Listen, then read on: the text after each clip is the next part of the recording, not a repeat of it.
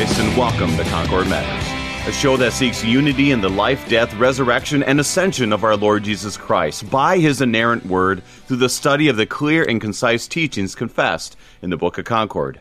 As Peter confessed very boldly of Christ, "You are the Christ, the Son of the living God," we boldly confess the truth of the entirety of God's inerrant Word, nothing more, nothing less, all for the sake of a clear conscience in Christ.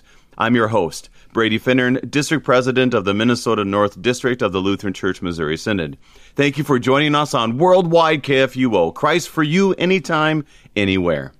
We continue our studies in the Augsburg Confession with Article 24, the Mass. I loved when I was in the parish where a former Catholic would always reference our time of worship as the Mass. Of course, good Lutherans would always say back to him, no, we're not Catholic, we don't have Mass, we just worship. And I would point them often to this article where it says explicitly, the Mass is held in high regard among us and celebrated with the highest reverence. It usually would put them kind of back in their seat, not sure what to do. It's another example of how the Concordians were not interested in recreating everything, but wanted to keep all the practices and everything they confessed according to God's Word and the Gospel at the center, which is why we're here as well. So let's get back to it. So open up your Book of Concord, open up your Bible, and let's start confessing. If you have any questions concerning our study of the Augsburg Confession, send us an email. kfuo@kfuo.org, kfuo@kfuo.org. Joining us in the Confession of Christ, we welcome the Reverend Dr. Rick Stuckwish, President of the Indiana District of the Lutheran Church Missouri Synod. Dr. Stuckwish, welcome to Concord Matters. Yeah, thank you, Brady. Happy to be with you today. So, Dr. Stuckwish, this is our first time together here on Concord Matters. Tell us about yourself and the work of the saints in the Indiana District. Sure, thank you. I was elected a year ago, the summer of 2022, so it's been a transition for me. I've been a pastor in the Indiana District for 27 years, all of those years at Emmaus in South Bend, and that's where we recently moved from to Fort Wayne, where the district office is. My wife and I are married for 38 years. We have 10 living children, and 7 of them are married. We have 17 grandchildren waiting on more to be born, and give thanks to God for His many gifts. And I have the privilege now of being a pastor to the pastors of my district and visiting them, encouraging them, counseling them, working with them to help them in their ministry, and also helping the congregations of the Indiana District to find new pastors when they are vacant and without a pastor. And besides that, as you know, every day is different, every week is different, but it's a joy to serve God's people throughout Indiana and the northern part of Kentucky. And it is a joy because Dr. Stuckwish and I started together as district presidents. So it's almost a year ago, Dr. Stuckwish, that we were in that meeting together and saying, hey, we're new to this. You remember this? Oh, I absolutely do. And every day is still a bit of a learning curve, but I'm starting to feel a little more confident about where I'm at and what I'm doing. So I hope you are also. Yeah, thanks be to God. Every day, Lord have mercy, I think is a good way to say it. Amen. It's a good reminder for you, our listeners, too, to not only pray for your pastor, which I tell you often, pray for your other workers, but pray for your district president, depending on what part of the country you're in. Obviously, if you're in Minnesota North, I do request your prayers, or anybody actually, but also for you in the Indiana District, pray for your district president, Dr. Stuckwish, and his family, because it does, they join us in all of these things, and thanks be to God for them. Amen. But today we are in the Augsburg Confession, and we are in the Reader's Edition of the Book of Concord, Concordia, the Lutheran Confessions from Concordia Publishing House. And I have to emphasize this again. This is the second edition. There's more editions out there, and so it might be a little bit different page numbers for all of you out there. We are in the second edition of this. And today, like I said, we're getting to one that makes Lutherans step back and say, wait a second, it says Mass. Something is not quite right. So I'm looking forward to hearing more about this from Dr. Stuckwish and what this means for us today. So go to page 47 of the Lutheran Confessions, Article 24, the Mass, and we'll begin with the note. This article clearly demonstrates Lutheranism's desire to continue, not to reject, the wholesome, beneficial, and historic worship practices of the Church. Lutheranism retained the traditional form of the Mass, that is, the service of Holy Communion. In many respects, the ceremonies and liturgy of the Lutheran Church were very similar to those of the Roman Church. The difference lay in Lutheranism's rejection of false teaching concerning the Mass. That somehow, and without faith, simply by attending and observing the spectacle of the Mass, people could merit the forgiveness of sins. Worst of all was Rome's teaching that a priest saying Mass is actually offering Christ in an unbloody manner to appease God and to secure his favor. Masses became a source of considerable revenue for the church, since people were encouraged to sponsor the saying of a Mass for their living and dead friends and relatives. All this is entirely contrary to Christ's institution of the Lord's Supper.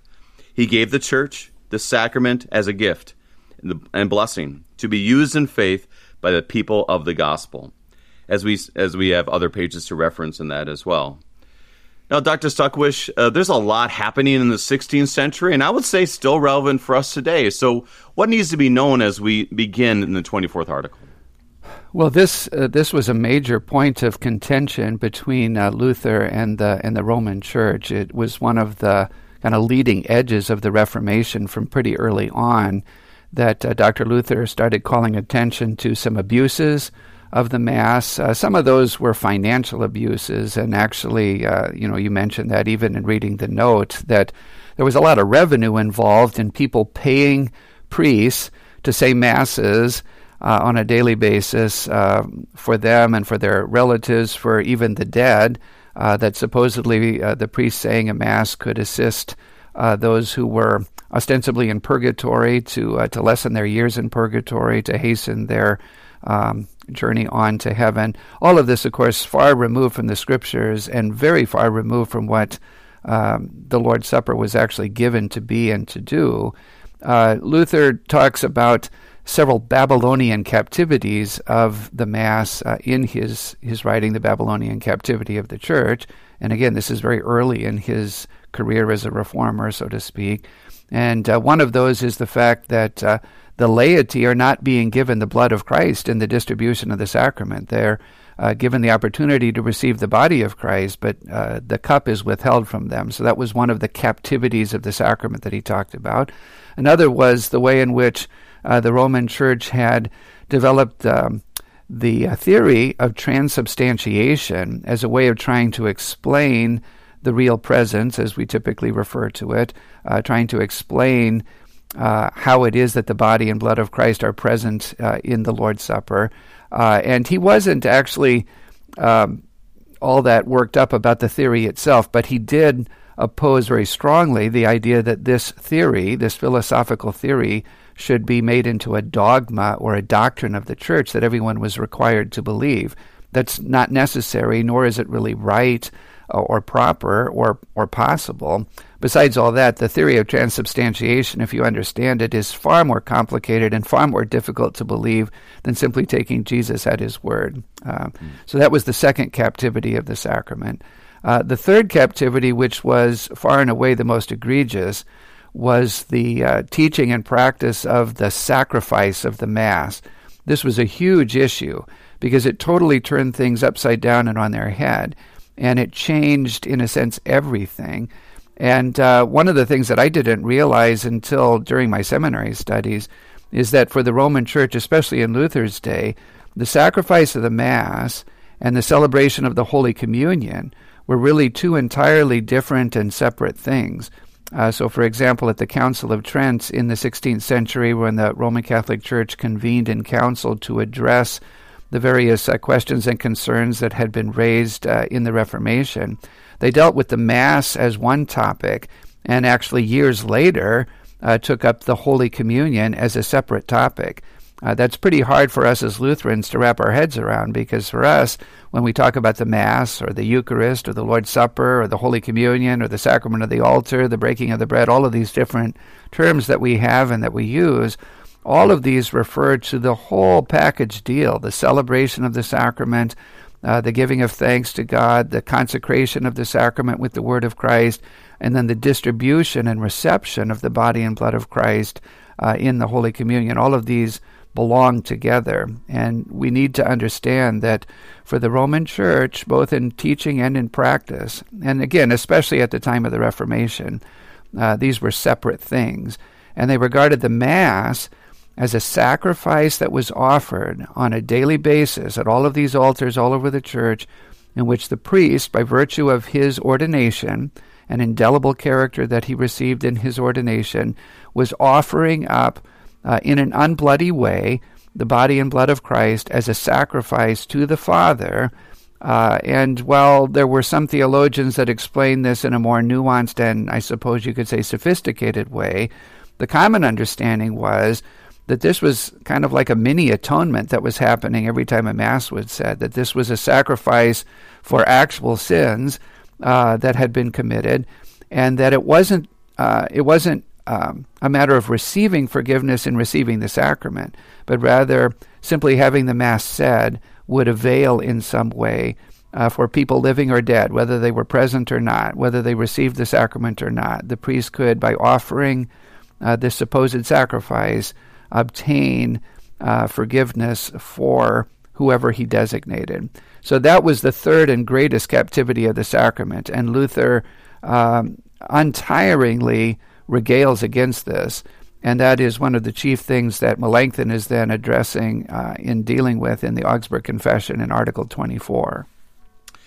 So let's dig in to our the actual confession of Article 24, because it does unpack all of what you just said, which is fascinating to be able to look at every aspect. And I encourage you, our listeners, I'm going to say we're just scraping the top of all of this. So I would encourage you to study more on this, even beyond our time, because it is fascinating to see the distinctions and also the heart and soul of what the Reformers, what Luther and others, as Dr. Suckwish has already mentioned, what their main focus was, which I would argue is a clear conscience for those who heard and received the sacrament. But we'll get into that a little bit later. So let's dig in. We're on page 47, number 1 of Article 24 of the Mass.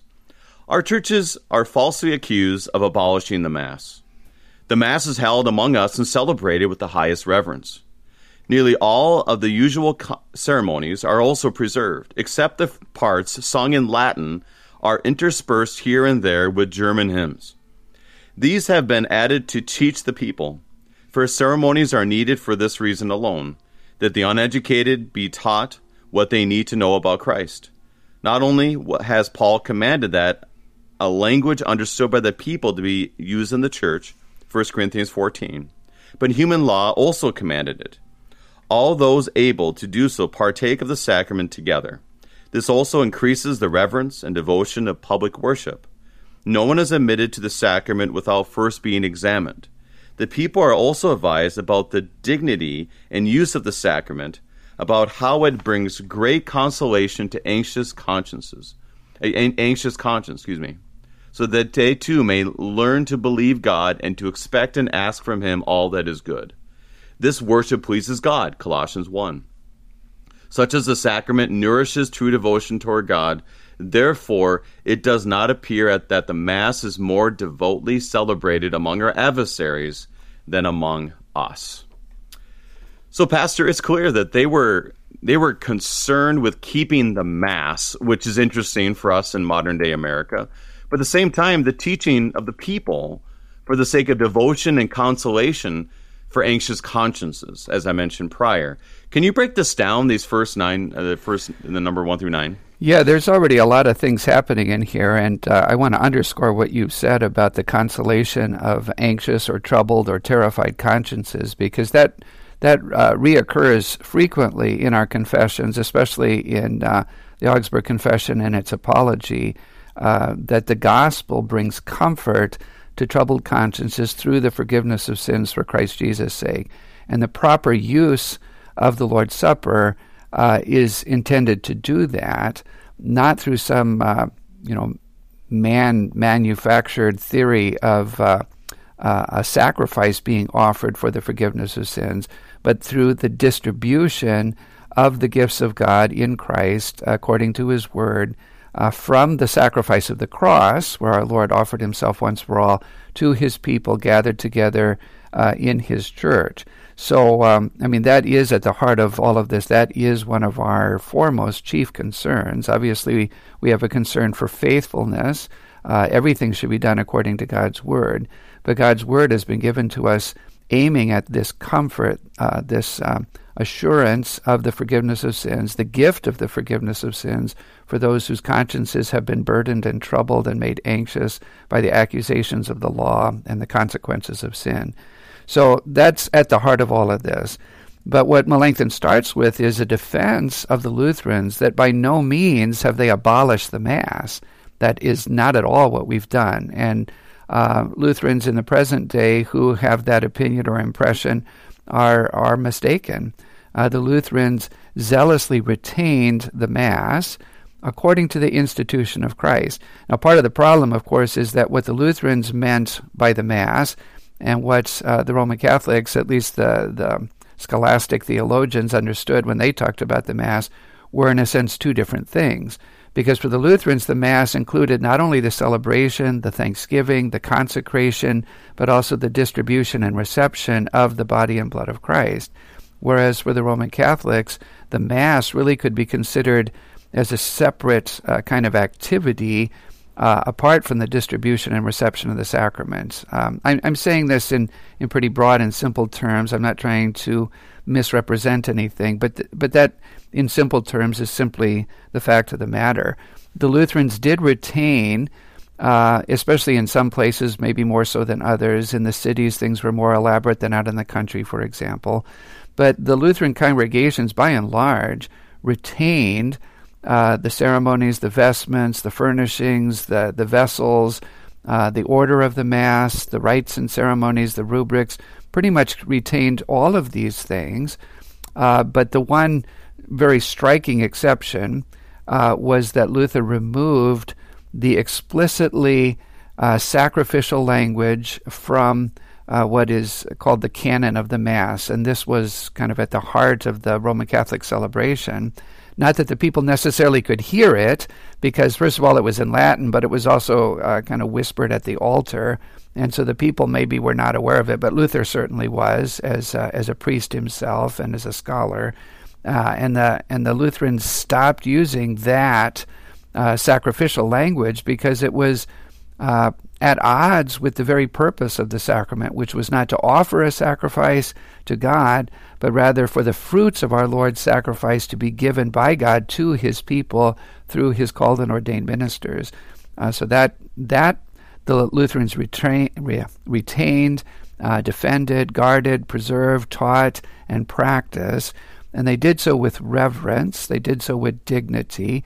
They conducted themselves very deliberately and carefully at the Lord's altar, out of care and concern for the body and blood of Christ, out of reverence for his word and for his flesh, and also as a way of teaching the people and confessing the faith. Melanchthon does make that point here, that the purpose of ceremonies is really to teach the people so that they understand what's going on, so that they're able to perceive the significance of the sacrament and the comfort and benefit of the gospel in all of these things that are happening in the celebration of the Lord's Supper. So that's kind of the leading edge here. He does mention the use of German hymns interspersed with the Latin liturgy, and this is something that for us in modern America is maybe a little hard to wrap our heads around. The Mass was entirely in Latin prior to the Reformation. There were some exceptional cases here and there, but in Germany and the Roman churches of Germany, the Mass was in Latin. The vast majority of the people did not know Latin, so they really couldn't understand the language that was being used. Many people are aware of the fact that Luther started writing fairly early hymns in German. Many of those earliest hymns that he wrote were very liturgical in their character and purpose, based upon either the Psalms or portions of the liturgy. Luther inspired others to do the same. And among the Lutherans, it was the practice, in some places more than others, to utilize those hymns in the celebration of the divine service, as we call it, especially during the distribution of the sacrament, but also at other parts in the service, as a way of taking the Latin of the Mass and conveying it to the people and allowing the people to confess it in a language that they actually understood. And that was a significant part of the Reformation as well. That was a significant change in the celebration of the sacrament, and a very not only noticeable one, but one that actually contributed a great deal to, if I can use this language, the success of the Reformation, because the hymns had such power and such staying power among the people. There's lots more that could be said about that. But Melanchthon does here acknowledge that this is a difference in the way that the Lutherans have celebrated the Mass, but it's really the only significant or substantial difference other than removing that sacrificial language that was so prominent in the canon of the Mass. And he's going to get to this further, but I do find it interesting that he's making an argument about we're just as devout in what we're doing up there. Like you said, you mentioned about the priest and the Concordians, that they were being reverent around the Lord's Supper, even though, like you mentioned before, that there would be a different understanding of what was happening, and the focus was on the receiving as opposed to the actions of the priests.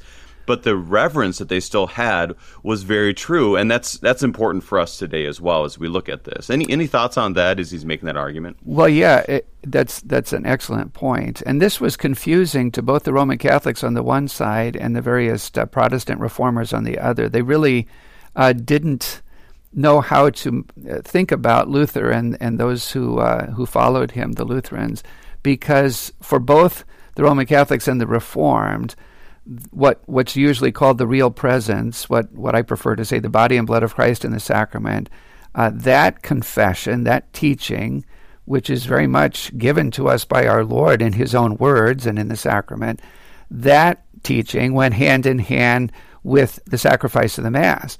So for the Roman Catholics, they're like, look, if you believe it's the body and blood of Christ, why don't you believe in the sacrifice of the Mass? And for the Reformed, the Protestant Reformers, they're like, look, if you're rejecting the sacrifice of the Mass, why are you still clinging to this idea that the body and blood of Christ are truly present in the sacrament? And for us as Lutherans, it's like these things don't stand or fall together. The body and blood of Christ are indeed the sacrifice that was offered once for all upon the cross. I mean, this is the body that was sacrificed for us. This is the blood that was shed for us on the cross. So if you're talking about sacrifice as a noun, of course, this is the body and blood of Christ. That is the sacrifice for the sins of the world. But for the Roman Catholics, this was not a noun but a verb. This was a sacrifice that was being offered for the sins of the people.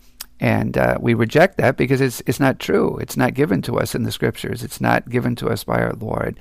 His body and blood are present in the sacrament to be distributed and received, distributed by his ministers, received by his people for the forgiveness of sins. So anyway, to the point of your question, the reverence and the devotion, the devout celebration of the sacrament by the Lutherans is really based upon a reverence for the word of Christ and a reverence for his holy body and precious blood. We really believe that these things are here. They're on the altar. They're in the priest's hand. They're given into the mouths and bodies of God's people. The body and blood of Christ, the Almighty and eternal Son of the living God. These are not. This isn't fun and games. This isn't play acting. This isn't the time to be silly or casual or chummy. We're not simply in the presence of God, but God himself is present in and with his own body and blood, and he gives himself into our hands, into our mouths, for the forgiveness of sins. So it's a very comforting and blessed thing, but he's not a doormat to wipe our feet on. And we don't. One of my professors at the seminary years ago said that you can teach all you want about the body and blood of Christ, but if you celebrate the sacrament like you're hawking fish at the market, either nobody's going to believe what you say, or they're going to think you're a fool and an idiot for acting that way. As we celebrate the sacrament and as we administer and receive the sacrament, the body and blood of Christ, that calls for the highest devotion and reverence, because this is God's own body and blood that are being given and received. So that's where the reverence comes from, even though the Lutherans categorically rejected the notion of the sacrifice of the Mass as the Roman Catholics taught it and understood it. Well, let's continue on. We are on number 10 on page 48. And it like it just keeps rolling. I mean, there's so much more we can learn from this. And as Dr. Stuckwish and I talked before, you just wait till we get to the apology. Then it's even longer and more packed full of grace and God's gifts. So let's continue on number 10. It is clear that for a long time, the most public and serious complaint among all good people is that the Mass has been made base and profane by using it to gain filthy wealth. 1 Timothy chapter 3. Everyone knows how great this abuse is in all the churches. They know what sort of men say Masses, for a fee or an income, and how many celebrate these Masses contrary to canon law. Paul severely threatens those who use the Eucharist in an unworthy manner. Whoever eats the bread or drinks the cup of the Lord in an unworthy manner will be guilty of profaning the body and blood of the Lord. 1 Corinthians 11.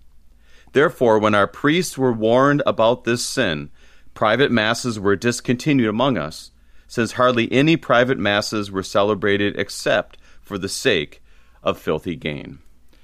Pastor, we're going to have to take a break because we're right up to our break time. So we are studying the Augsburg Confession, Article 24 on, the Mass, and we'll be right back.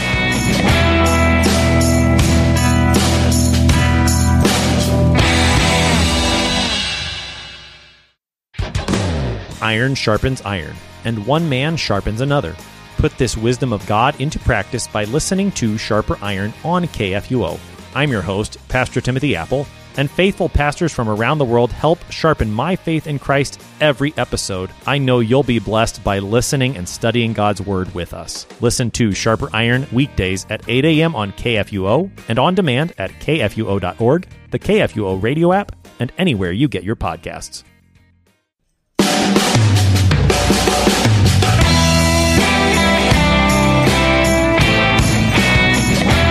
And welcome back. We are studying the Augsburg Confession, Article 24 on the Mass with the Reverend Dr. Rick Stuckwish, District President of the Indiana District of the Lutheran Church Missouri Synod.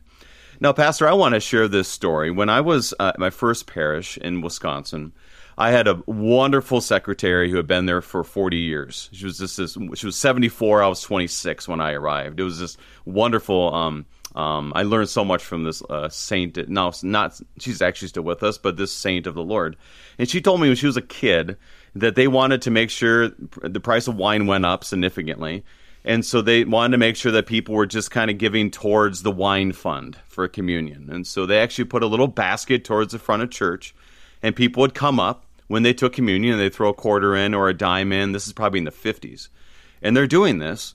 And it got to the point where, it was just kind of the way they did. They did it for, according to her, a year or two or for quite a while until a person who was newer to the church looked at that and said, "What are you guys doing? Are you paying to receive communion like a Catholic?" And then it stopped. So I don't know if that's the same thing, but tell us more about the filthy gain that Melanchthon talks about. Yeah, that's a great story. It was not terribly uncommon, I think, in various places for the people to contribute something, when they would receive the communion as a way of paying for the bread and wine that were needed for the celebration of the sacrament. In some parts of the world, in some parts of the church today, here in the United States, obtaining bread and wine is not difficult. We can do it very easily. That's not true in other parts of the world where it's harder to find, especially the wine, and it's much more expensive. And for some of our impoverished brothers and sisters in various parts of the world, this is something they can't take lightly or for granted. I've seen this firsthand. So the practice that dear lady shared with you was not terribly uncommon. Now, one can also understand that the perception might be not such a good one, especially to someone coming from the outside. And we don't want it to look like we're actually paying for services rendered, that we have to somehow pay for the sacrament. But on the other hand, in the early church, people would bring bread and wine to church, and those would be taken, and some of that would be given to the poor, and some of that would be used for the celebration of the sacrament. And there was an understanding that the Lord takes our gifts and then uses them to serve us and to accomplish His purposes. But all of this is very, very different than what our confessions are talking about here in terms of filthy gain and abuses of the Mass. Because again, what that woman was describing to you was a kind of payment to cover the cost of bread and wine for those who were receiving the sacrament. And the masses that we're talking about here are not the Holy Communion. This is not payment that people were making to receive the sacrament.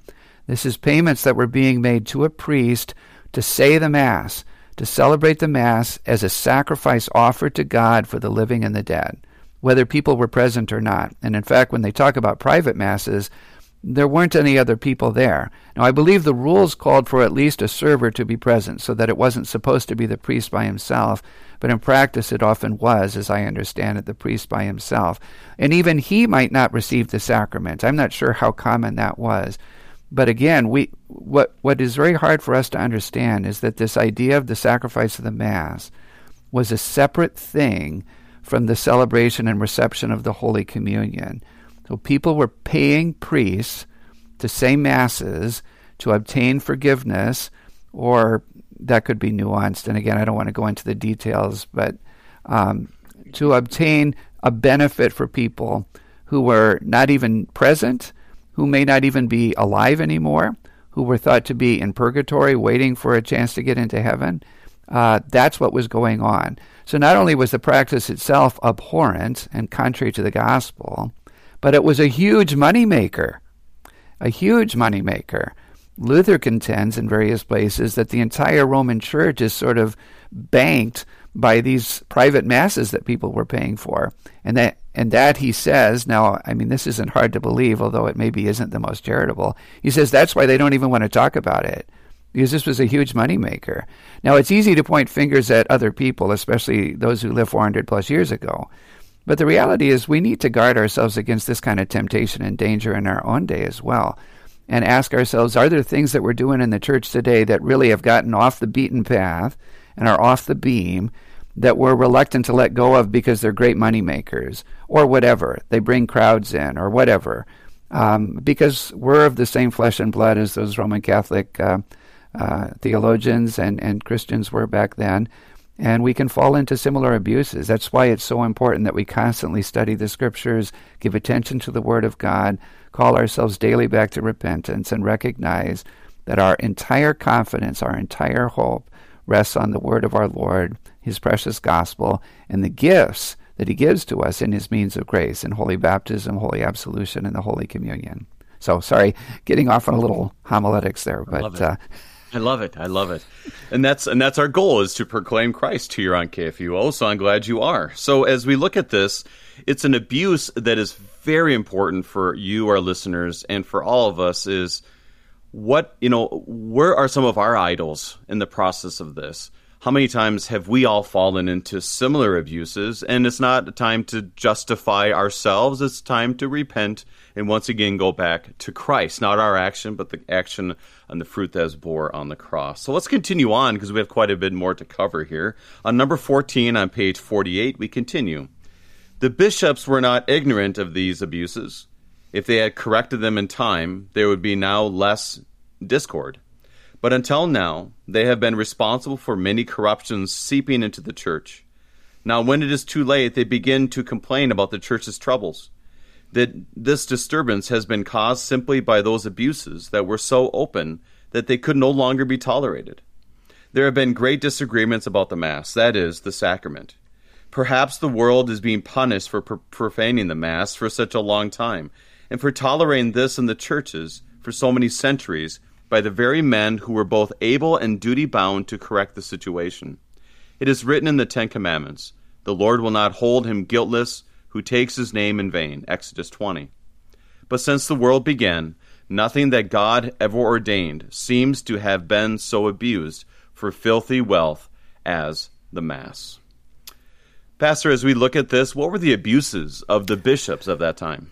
Well, I think when he refers to the bishops, which cuts pretty close to home for you and me, especially as district presidents, because our office bears very much the same kind of responsibility for the pastors and churches and the conduct of the Lord's gifts in the church. I mean, there were various abuses, and the buying and selling of masses was an abuse. I mean, nobody would deny that that kind of thing was abused. They didn't necessarily want to talk about it, and there was maybe not a motivation to deal with it because it was such a moneymaker.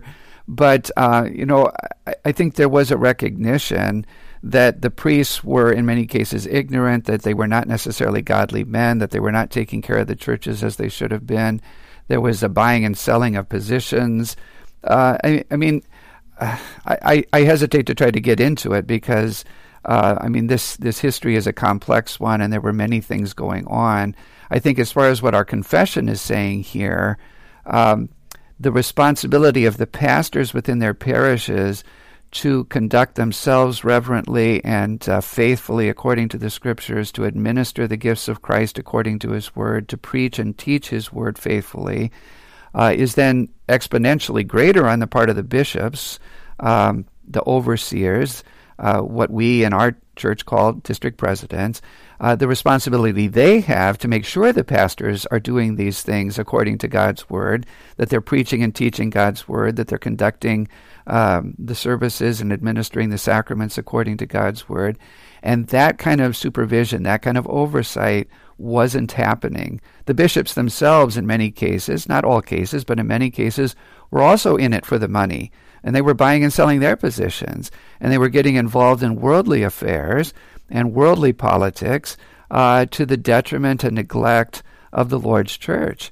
And I think at every level of the church, each of us within our own place, our own calling and station, need to take seriously the responsibility that we've been given for the faithful conduct of our office. That's not always easy. It's often not fun, but it's necessary to the integrity of the church and to the integrity of the ministry and finally to the integrity of the gospel that is preached and administered for the consolation and comfort of troubled consciences.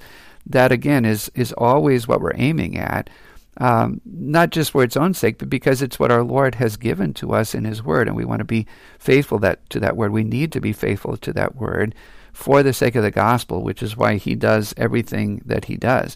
Now, I find it particularly sobering that Melanchthon offers here. This is part of our confession, that many of the troubles that the church and the world were suffering were because of the abuse and neglect of the Mass, the Lord's Supper, the body and blood of Christ, and the lack of oversight that was provided by the bishops in that day. I think this way of thinking, which again is part of our teaching and confession as Lutherans on the basis of the Holy Scriptures, this kind of thinking is pretty foreign to us in our day. The idea that the world suffers, that the church suffers, that abuses develop and increase because of a mishandling, a misadministration of the Lord's gifts in the divine service, a mishandling of His Word and sacrament. I don't think people think that way at all. And I fear that, the church is probably pretty ripe for a discipline from the Lord because we have not taken seriously the reverence that is required in preaching and teaching His Word and administering His gifts. So again, the indictments that were leveled against the Roman Church in the 16th century are not, they're not in our confessions, and we don't study our confessions for the sake of pointing our fingers at those folks, but rather as a way of calling ourselves to integrity, to faithfulness, to repentance, and to faith in the words of Christ and the things that He's given us to administer and receive. All I can say to that is, Lord, have mercy. So let's continue on page 48, number 21, as it gets into some more fun theological understanding that we have to always watch for today as well. Number 21. And the opinion has added that infinitely increased private masses. It states that Christ, by His passion, made satisfaction for original sin and instituted the Mass as an offering for daily sins, both venial and mortal. From this opinion has arisen the common belief that the Mass takes away the sins of the living and the dead simply by performing the outward act. Then they begin to argue about whether one Mass said for many is worth as much as a special Masses for individuals. This resulted in an infinite number of Masses. With this work, people wanted to obtain from God all they needed. In the meantime, trust in Christ and true worship were forgotten. I'm going to stop there because that's a lot to unpack as Yep. we look at, simply by performing the outward act. Now, Pastor, there is some fancy Latin terms for such things. Do you want to break this down for us? Sure. The phrase you're referring to is ex opere operato, by the working of the work. And this is developed at much greater length in the Apology, Article 24, as you mentioned or alluded to earlier. And unfortunately, that phrase and the critique of that phrase have been misunderstood among Lutherans in our current day, so that there sometimes is a lack of confidence in the Word of Christ and in His body and blood, and there's a greater emphasis on faith as a work of the people than is appropriate. So we don't want to lose faith, because faith is necessary for the receiving of Christ's gifts and benefiting from them. But the sacrament does not depend upon our faith. The body and blood of Christ do not depend upon our faith. The word of Christ does not depend upon our faith. It's quite the opposite. Our faith rests upon the words and promises of Christ. Our faith clings to the Word of God in the water of baptism. Our faith clings to and receives the body and blood of Christ in, with, and under the bread and wine in the Lord's Supper on the basis of His Word. But again, what we have to understand is what Melanchthon is really addressing, and what the Lutherans were addressing with this critique, is that the working of the work that they're talking about here, the outward act, was not even the reception of the sacrament. It was simply the celebration of the Mass, the saying of the Mass, the supposed offering of the sacrifice of the Mass, whether anyone was present or not, and the benefit that this supposedly provided, not only for the living who may or may not be present, but even for the dead. That's the outward act that they're talking about. And the point is that, no, that in itself is not where the benefit is to be found. It is certainly not where the benefit is to be gained or obtained. Rather, the celebration of the sacrament is given to us by Christ. It's a work of God through His minister for the benefit of His people. And it is administered for the sake of giving the body and blood of Christ to His Christians to eat and drink in faith with thanksgiving for the forgiveness of sins. So it's in the reception of the sacrament in the Holy Communion that the forgiveness is distributed, that was obtained for us by the work of Christ on the cross. And the body and blood of Christ are received by all of the communicants, whether they believe it or not. The benefit of that body and blood, the forgiveness of sins for life and salvation, that is received and embraced by those who receive the sacrament in faith, in the confidence and trust of Christ's Word. And so that's what we want to emphasize, but not as though the sacrament itself depended on our faith. The sacrament is the sacrament by the administration of the sacrament with the Word of Christ.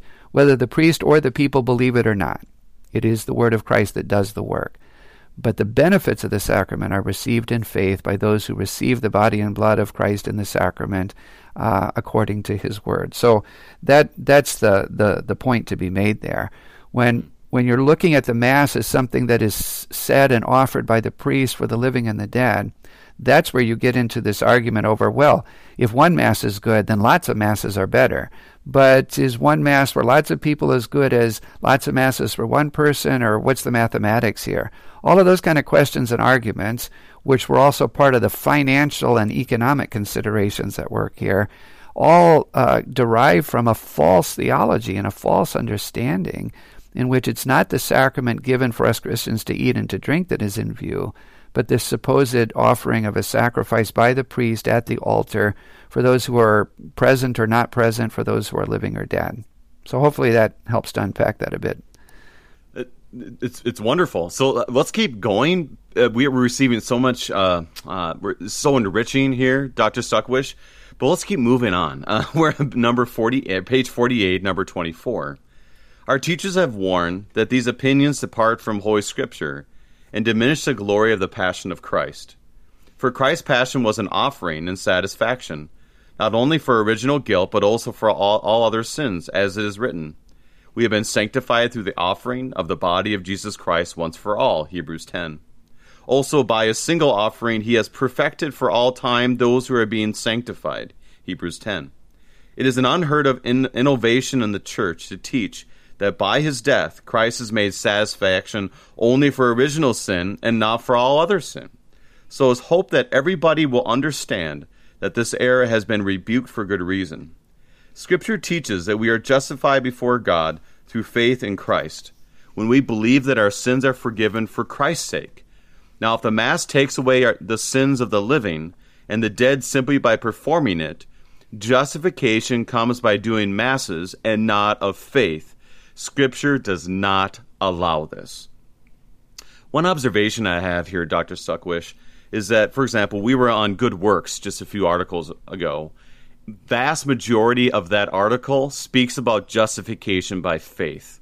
So you're thinking that he's going to give a whole list of what you can do for a good work, and he speaks about faith. Same thing in this article. We could talk a long time about what is the body and blood, what is the Mass, what is, all this, but he always brings it back to justification by faith, specifically here, because if there's another way to be justified, like the Mass, then Christ, died for no purpose. And so it's just wonderful bringing us always back to that throughout the confessions. Your thoughts or other insights you have? Well, no, I think you're exactly right. Everything centers around the justification that is ours through faith in Christ Jesus because of the work that he has done, the life that he lived, the death that he offered, his resurrection from the dead. That's where our justification and our righteousness are found. Christ is our justification and our righteousness, as well as our sanctification, our holiness, our redemption. Everything is in him. And the gospel is identified and characterized by the fact that it glorifies Christ by honoring him for all of this that he has done purely out of grace, given to us by the Father for our redemption, giving himself into death for our sins and rising again for our justification. Everything centers in him. So the gospel that comforts troubled consciences with the word and gifts and forgiveness of Christ also glorifies Christ. And those are the twin markers of the gospel throughout our confessions, especially in the Augsburg Confession and the Apology, that the gospel glorifies Christ and comforts troubled consciences. And so that's what they want to emphasize. And especially because of the crass kind of opinions that were very prominent in teaching, but also in practice and common understanding. The idea that a Mass was somehow offered to obtain forgiveness of sins, this clearly contradicts the plain teaching of the Scripture that there's one sacrifice for sin that ends all sacrifice for sin, and that is the death of Christ upon the cross. The Old Testament sacrifices pointed to that, and they derived their benefit from the Word of God and from that cross that was to come. In our New Testament era, to the close of the age, the sacraments are not sacrifices that are offered to obtain forgiveness, but they are sacraments that are given to bestow and distribute the forgiveness of sins that was obtained once for all by the sacrificial death of the Son of God upon the cross, and manifested to the world in his resurrection from the dead. Now, I should say again that for the better theologians, there was certainly more nuance to this. It was more sophisticated. It was not as crass as it was commonly understood. And especially in the centuries since the Reformation, it's not like Roman Catholics also can't read the letter to the Hebrews and see that, there's only the one sacrifice for sin and there are no others. So they do try to address that and explain the sacrifice of the Mass in a more sophisticated way, but it doesn't really address or correct the underlying problem, which is that the whole purpose of the sacrament has been turned on its head. And again, I know I've repeated this a number of times, but we really can't understand this article or its critique without understanding that when we're talking about the Mass as it was understood, taught, and practiced by the Roman Catholics, especially in the 16th century, we're really not dealing with the Mass as the Lutherans understood it, that is to say, the entire celebration of the Holy Communion, including the distribution and reception of the sacrament. But we're talking about what the priest did at the altar, often by himself, without anybody there, going through the language of the liturgy, as we might say, including the canon of the Mass with its very explicit sacrificial language, and ostensibly offering the body and blood of Christ to the Father in order to obtain forgiveness that could then be assigned and distributed simply by an act of the will of the priest, his intentions, his designated, beneficiaries, whether living or dead, whether present or not. That's really what Melanchthon is aiming at, and that is a Babylonian captivity of the Lord's words and his body and blood, which we simply cannot tolerate. Scripture does not tolerate it. And that's why I love how it ends in number 29. Scripture does not allow this. And this is where a lot of times you, our listeners as Christians, and we as pastors, or just any of the baptized, that there's times you're like, well, that makes sense to me in my mind, but Scripture doesn't allow it. And that goes with so many things in our world that often we're countercultural, that like, well, that doesn't make any sense. Well, that sometimes you have to say Scripture doesn't allow this. Mm-hmm. And we have to allow the Lord to lead us and guide us to trust in his word and trust in his promises. Now, I don't want to get into that too much, but this is another clear example of that. So let's get to number 30 here. And we'll continue on because I love the Ambrose quote at the end of this paragraph. But Christ commands us, do this in remembrance of me, Luke 22.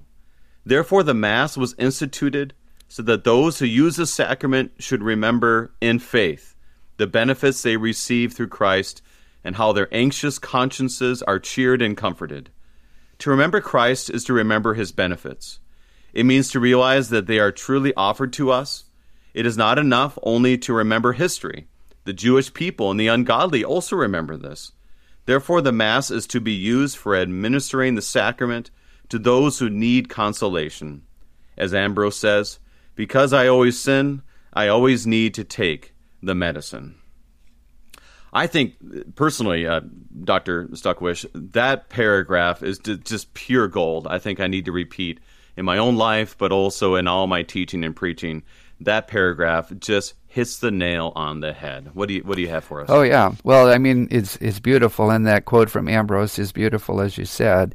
And I mean, this is an important point. Christ says, do this in remembrance of me. Now, interestingly, that phrase, that language that our Lord uses, is also susceptible to lots of misunderstanding. And here in the Augsburg Confession, we emphasize the way in which the people are to remember Christ and his work. And this is not just a matter of knowing the history, the stories, but actually taking to heart that what he did was for the forgiveness of our sins, for our justification, for our atonement, redemption, and our salvation. And that's absolutely true.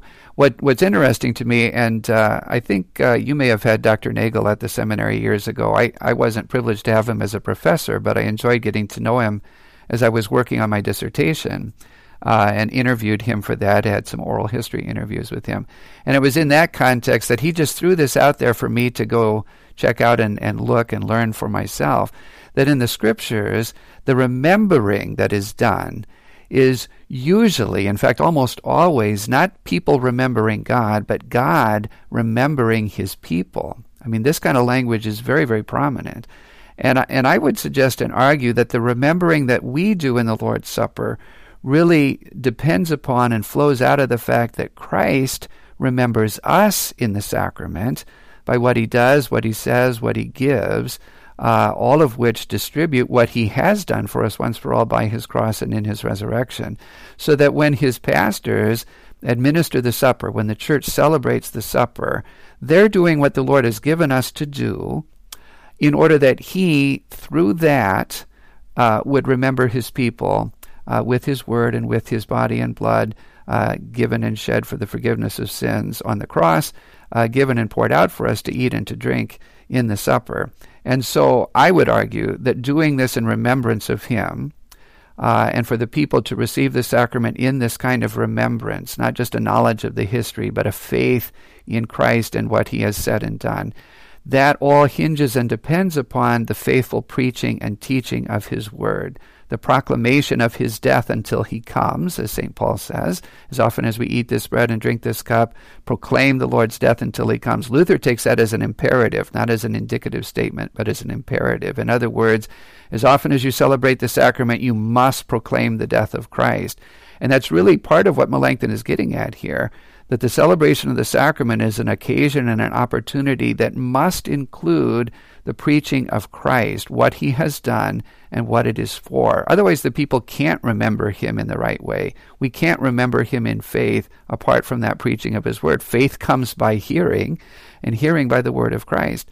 So that in order to do this in remembrance of him really is to say that the sacrament is administered in and with the preaching of Christ, in and with the proclamation and teaching of his word. And that's what the sacrament itself hinges on and depends upon. And again, this is done. It's celebrated. The bread and wine are consecrated with the word of Christ to be his body and blood in order that they would be distributed and received by his Christians, that us Christians should eat and drink this body and blood of Christ under the bread and wine instituted by Christ himself for the forgiveness of sins and for the comforting of troubled consciences with that forgiveness and for life and salvation in body and soul with Christ, now by faith and forever in the resurrection. That's what this is all about. And the faithfulness really comes from Christ himself, and it is entrusted to his church and especially to his ministers to receive what he has given and to hand it over faithfully to the church week after week and from one generation to the next. And the responsibility that we, for example, have, Brady, as district presidents, is to support and encourage our pastors and our congregations in doing this and to assist them in doing this. And where they start to drift from this center, to call them back to it, to call them back to Christ. That's what this article is confessing and teaching. And we do well to take it to heart because this is still the heart and life of the church and the ministry. And this is still where we find the heart of the gospel in the body and blood of our Lord Jesus Christ given for us for the forgiveness of sins. All I can say to that is amen. The Reverend Dr. Rick Stuckwish of the Indiana District of the Lutheran Church Missouri Synod, clearly confessing the truth of the Mass from the Augsburg Confession. President Stuckwish, thank you for being our guest. It's been my pleasure, Brady. Thanks for having me on your show. I'm your host, Pastor Brady Finnern. Thank you for joining us, and the Lord keep you safe in the palm